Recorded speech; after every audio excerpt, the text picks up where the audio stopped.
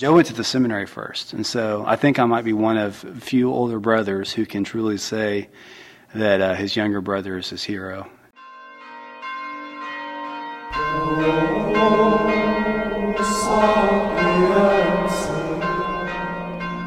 You're listening to Echoes from the Bell Tower, stories of wit and wisdom from Benedictine monks who live, work, and pray in southern Indiana. We're your host, Brother Colby. And I'm Brother Joel. At the end of 2018, we released 2 episodes of monks having conversations with their families. If you haven't had a chance to listen to them, there will be links to them in the blog post for this episode. Today's episode will be similar to those 2 episodes, but it will feature 2 brother seminarians talking with their family. Patrick and Joe Friend studied for the priesthood at St. Meinrad for the Diocese of Little Rock. Patrick graduated in 2018, and Joe graduated this year. Our audio is from 2 separate interviews.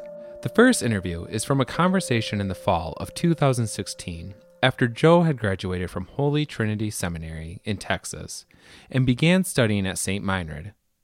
Pat had already been studying at St. Meinrad since 2012. The second interview is a conversation Joe and Pat had with their father and sister, Jerry and Catherine, on Patrick's graduation day in 2018. We did use a couple different microphones and recorded in 2 different locations for these interviews, so you might notice a slight difference in audio quality between speakers. Let's start with some introductions. I'm Jerry Friend. I'm the father of Patrick, Joe, and Catherine. I'm Catherine Friend. I'm the sister of Pat and Joe, in the middle. I'm Joe Friend, and I am the baby. I'm Patrick Friend. I am the oldest son, and the big brother to Joe and Kat. Both brothers felt called to the priesthood at a young age, but they took different paths to get there. Their uncle, Monsignor Scott Friend, is a priest and the vocation director for the Diocese of Little Rock. As the Friend brothers grew up, their uncle served as an example of what it meant to be a priest. Here's Patrick and then Joe.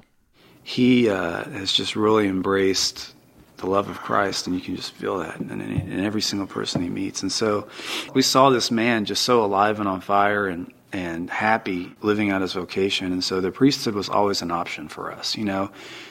I've always thought I wanted to be a priest. I don't really remember the exact first time I thought it, but I remember being in my bed as a little boy, and our parents always tell us to say our prayers at night. But I remember as a little kid, I used to cry in my bed, and I would tell the Lord that I was going to serve Him, and that made me cry for some reason. And I still do that sometimes. That's still my prayer. As Joe got older, he became busy with sports and friends and school, but the call to priesthood was always in the back of his mind. Through all the baseball games and football games and you know, parties that I went to, I always knew that at the end of the day, I was going to serve God. And it took my mom's witness and her suffering and death for me to really re-embrace my relationship with God. Pat, Joe, and Kat's mother and Jerry's wife, Betty, was diagnosed with renal cell carcinoma in 2011 and passed away in March 2013. She had this supernatural quality about her that just knew us so well. I think it's a testament to how much close she was with the Lord. But when she got sick, I knew even more she was a superhero, and that's how much she relied on Christ. Whenever the doctor would come in and tell her the diagnosis, every test it was worse. This test, now it's in your lungs. This test, now it's in your brain. Now it's in your mediastinum, affecting your heart. You right. know? And just every time it got new news, bad news. I remember one time the scariest news is when the doctor came in and said you have 2 months to live, and all of us broke down. We couldn't handle it, and my mom looked steadfast into the man's eyes and said, "I'm okay because my Lord holds me." And when she said that, it was it was so powerful because she said it with such confidence and grace that it was, I witnessed something supernatural, something divine. While their mom was sick, Patrick, Joe, and Catherine were growing up and beginning to make life decisions. Patrick had finished his undergrad degree at Westminster College. and was teaching high school chemistry and English. Joe was a senior in high school, and Catherine was studying art at Benedictine College in Kansas. Joe decided to enter college seminary right out of high school. I remember when it came time to finally make the decision on where I was going, Mom just kind of looked at me, and it was just kind of this really calm look, and she looked down at this piece of paper that I was going to have to write on my, so they could announce where I was going at my graduation. And it was just a really calm look, and I nodded at her, and then she wrote down seminary. And it was kind of cool, just uncommunicated by words, but she knew, what I wanted to do. So it was a really special experience when I told her. Yeah. Jerry is a dentist, and about the time Joe said yes to seminary, Pat was studying for the dental admissions test. Pat came to his dad one evening and said he wasn't sure he wanted to be a dentist, that he would only be doing it for the money and to take care of his family. My dad, at every pivotal stage in my life, would always be like, are you sure you're not supposed to be a priest? That God, you look at your gifts, Pat. God might be calling you to be a priest. This might be where you're happy. When he was a little boy, when he was probably 4 years old, I remember sitting at Mass at Christ the King. It was during the consecration. I remember the exact chair I was sitting on. And I was kneeling down, and he was, being goofy. He was a 3 or 4 year old.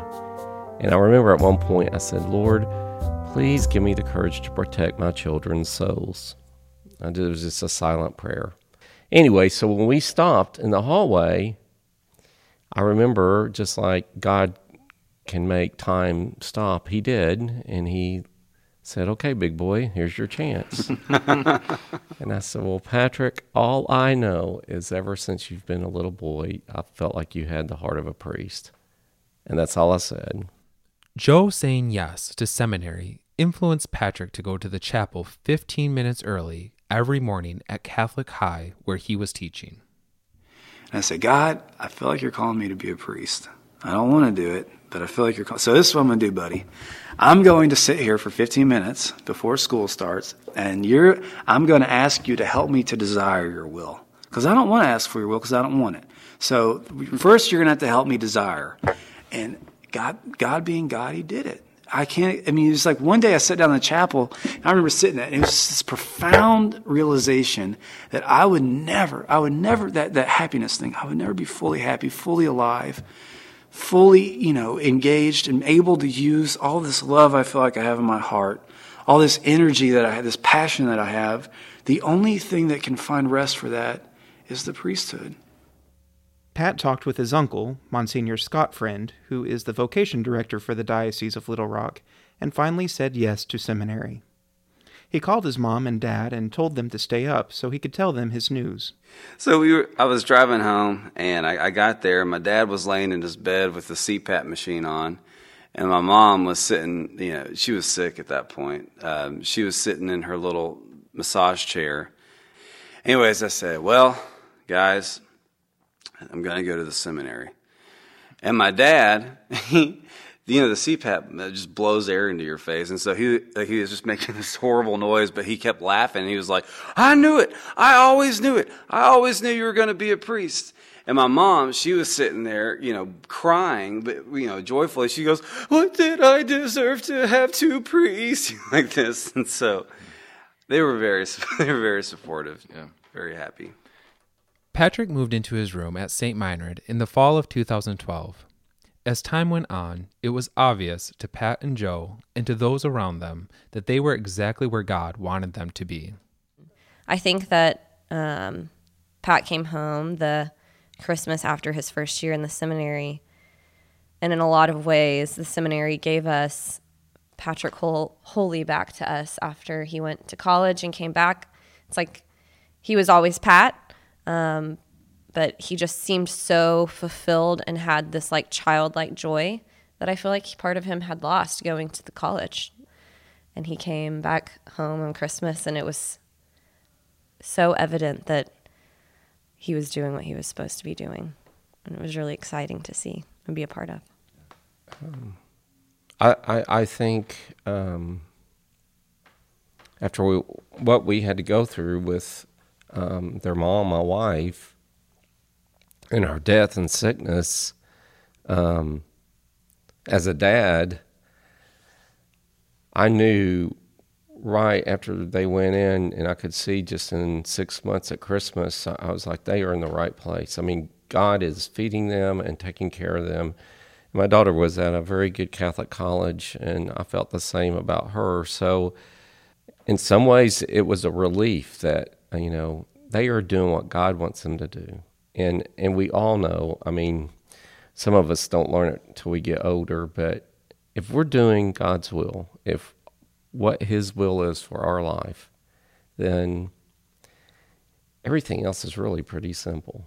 We make it complicated. So it was good medicine, good spiritual medicine for our family. The Friends are a tight-knit family. They grew closer during their mom's battle with cancer and continue to tighten the family bonds as the three siblings grow in their relationships with God. Not very many people can call their brothers with most theological or philosophical questions they have, and they have the answers, or they know someone right down the hall that does, and that's been a huge blessing in my life, because in your 20s, you're really challenged by people that you're around and kind of what the world is feeding you that's important and what's going to make you happy, and to have them and have that support has been so huge, and I feel so blessed that for the rest of my life, my family's going to have that, and my future children are going to have that. Just blessing on blessing because of their yes. I'm grateful to them for that. Over the years, Jerry has received a wide range of reactions to both of his sons studying to be priest. He has heard comments like, "Do you realize you're not going to have very many grandchildren?" Or, "that your name's not going to be carried on?" But Jerry believes if his children are following the will of God, everything will be taken care of. As a parent, he says his most important job is to get his kids to heaven. And it's not about going on a pilgrimage or folding your hands the right way. It's about doing the little things. It's about going to Mass every Sunday, whether it's half of them are in stinky diapers or whatever, just get there. And if you're a little late, don't worry about it, just go. And it's about saying prayers with them every night. It doesn't have to be 100 Hail Marys, just a simple prayer before they go to bed at night and praying for them. And I wouldn't say I was a very holy man. I mean, I can hold up a confession line with the best of them, and I am kind of a sophomore and love telling jokes and things. So it's not so much what I've done. God has blessed me with 3 beautiful children. And it's my responsibility to make sure that the gift He gave me, I take care of. So He's done a dang good job. I will say to that, too. People do always ask about our upbringing once they hear that Pat and Joe are seminarians and know that I'm super involved in the church. And they're like, "You must have grown up in a crazy Catholic household. Like, was it super intense all of the time?" And it wasn't. I was like, "No, actually, we didn't say 3 rosaries before we went to bed every night." There were at least as many beer cans as there were Yes. crucifixes in our home. There were lots of both. Jerry and Betty were an example of love to Pat, Joe, and Catherine, and to their friends. People always felt loved and accepted by them, no matter where they came from or what religion they were. And it was always very evident in the way that they were loved to us and the people around them that God was important, and our faith, our Catholic faith, was important, and the Eucharist, it was important, and it was everything. And it was mostly by action. And so, Dad can say it wasn't them and it was us being who we are, but they made us who we were in every sense of the way. And we're very blessed for that. Yeah, I think there's something to be said that, for us as men, our dad is the role model for us. And we just saw him at every stage of the game saying yes to his vocation. He was faithful to his work, faithful to his wife, faithful to his kids, faithful to his role as a father. And I think it has made it that much easier for Joe and me to be able to be faithful to this call because of the example that our Father has provided. And so, I don't know, Dad, you are a holy man. Holiness doesn't have to look like, floating 10 feet above the ground. Our Lord was incarnate, had a human body. So, you're a holy man. While Jerry has served as a role model on how to live out your vocation faithfully, Joe and Pat have served as role models for each other while in seminary. They have different gifts and weaknesses, and because of their unique relationship as brothers, they know how to push each other.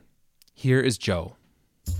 Pat has this tremendous amount of trust and this zeal to do, and I have a tendency to think back and reflect and be scared, to act. And so I think Pat is a wonderful role model for me because he can get me out of my funk every once in a while.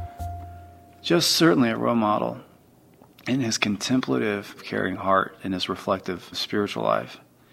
And I think one of my favorite things to do with Joe, even though we're terrible at it, is pray out loud together. And I say terrible because we start laughing. We laugh. We can't get through Liturgy of the Hours together without just giggling, because it has these lines like, Lord, I am the apple of your eye.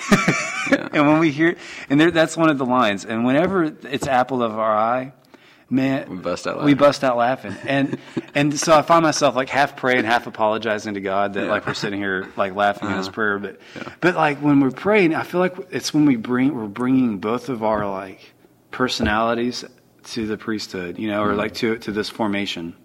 And I don't know, when I'm praying with Joe, I feel I just feel in awe of it. It's because I know that Joe is this deep man of prayer, this deep contemplation, and when I get to sit here and kind of tap into that, it's really a neat experience for me, because I really feel connected to those deep waters that are in Joe, and I'm kind of siphoning off a little bit. The seminary pries the seminarian open. It makes him deal with his flaws and accept his gifts. In return, he grows fully into the man God made him to be. Patrick and Joe grow closer each year because of their personal growth while in the seminary. It's been incredibly valuable to have a blood brother and a diocesan brother to lean on while in the seminary. Here's Joe. And so in growing as our own persons individually, I think that in return helps us develop a closer relationship because we are healthier, we know ourselves better, and in doing that we're able to put ourselves out there in a more intimate way. Yeah. You have this few spiritual friendships where you're able to share your heart with them. But even in a friendship, you're not blood related. Mm. We come from the same DNA. We have the same blood and same parents. So even if you want to say I'm completely vulnerable to this friend or this friend, I don't think there is a level of vulnerability that you can reach in a relationship that you can with a brother. Joe can see me at my worst. At my worst, and I can just throw it at him. And he just takes it, and he knows where it's coming from. He knows it's not because of him, and is able to absorb that, and then just be Goofy Joe back. And it's somehow everything's all right again, And to have that in the seminary, this is a stressful place sometimes. And to have that in the seminary now with me, on a daily basis, where I even if I'm tired and I don't want to be at morning prayer, there's Joe sitting there, and it just makes me smile. I think that, it's like a new font of energy, It's just, it's an incredible support system. I think there are wonderful benefits to it. And Pat and I don't get jealous of each other. We balance each other out so well that I think, too, with Pat, he can hear me out or he can push me if I need to be pushed. And it doesn't come out of ill. It comes out of love, Yeah. And, I think it's a phenomenal thing. I love you. I love you, too.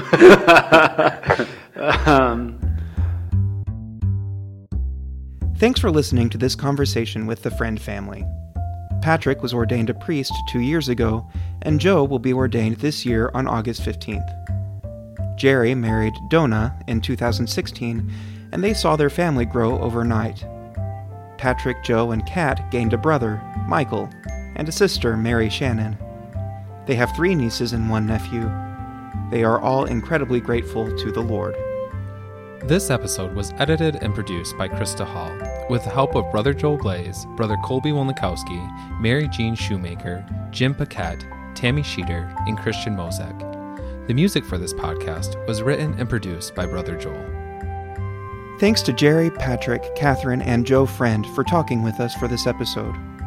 We have some friend-family photos, as well as links to those 2 episodes of monks having conversations with their families at stmeinrad.edu/echoes. If you are enjoying Echoes from the Bell Tower, tell your friends and subscribe to it on Spotify, iTunes, Stitcher, or your favorite listening platform. Stay tuned. We're still working on one more episode for this season about the COVID-19 pandemic. Thanks for listening.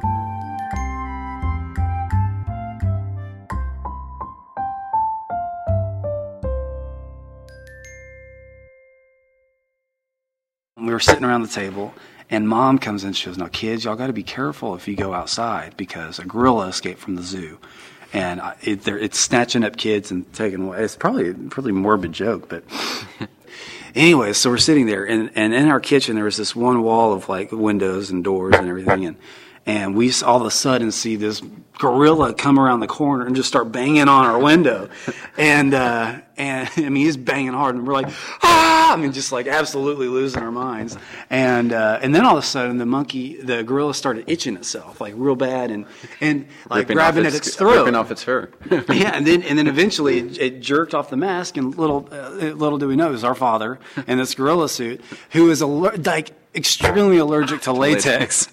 And he knew it, and he knew there was latex in the suit, but he was like, for my kids, I'm going to do this, so that they had this memory. So, yeah.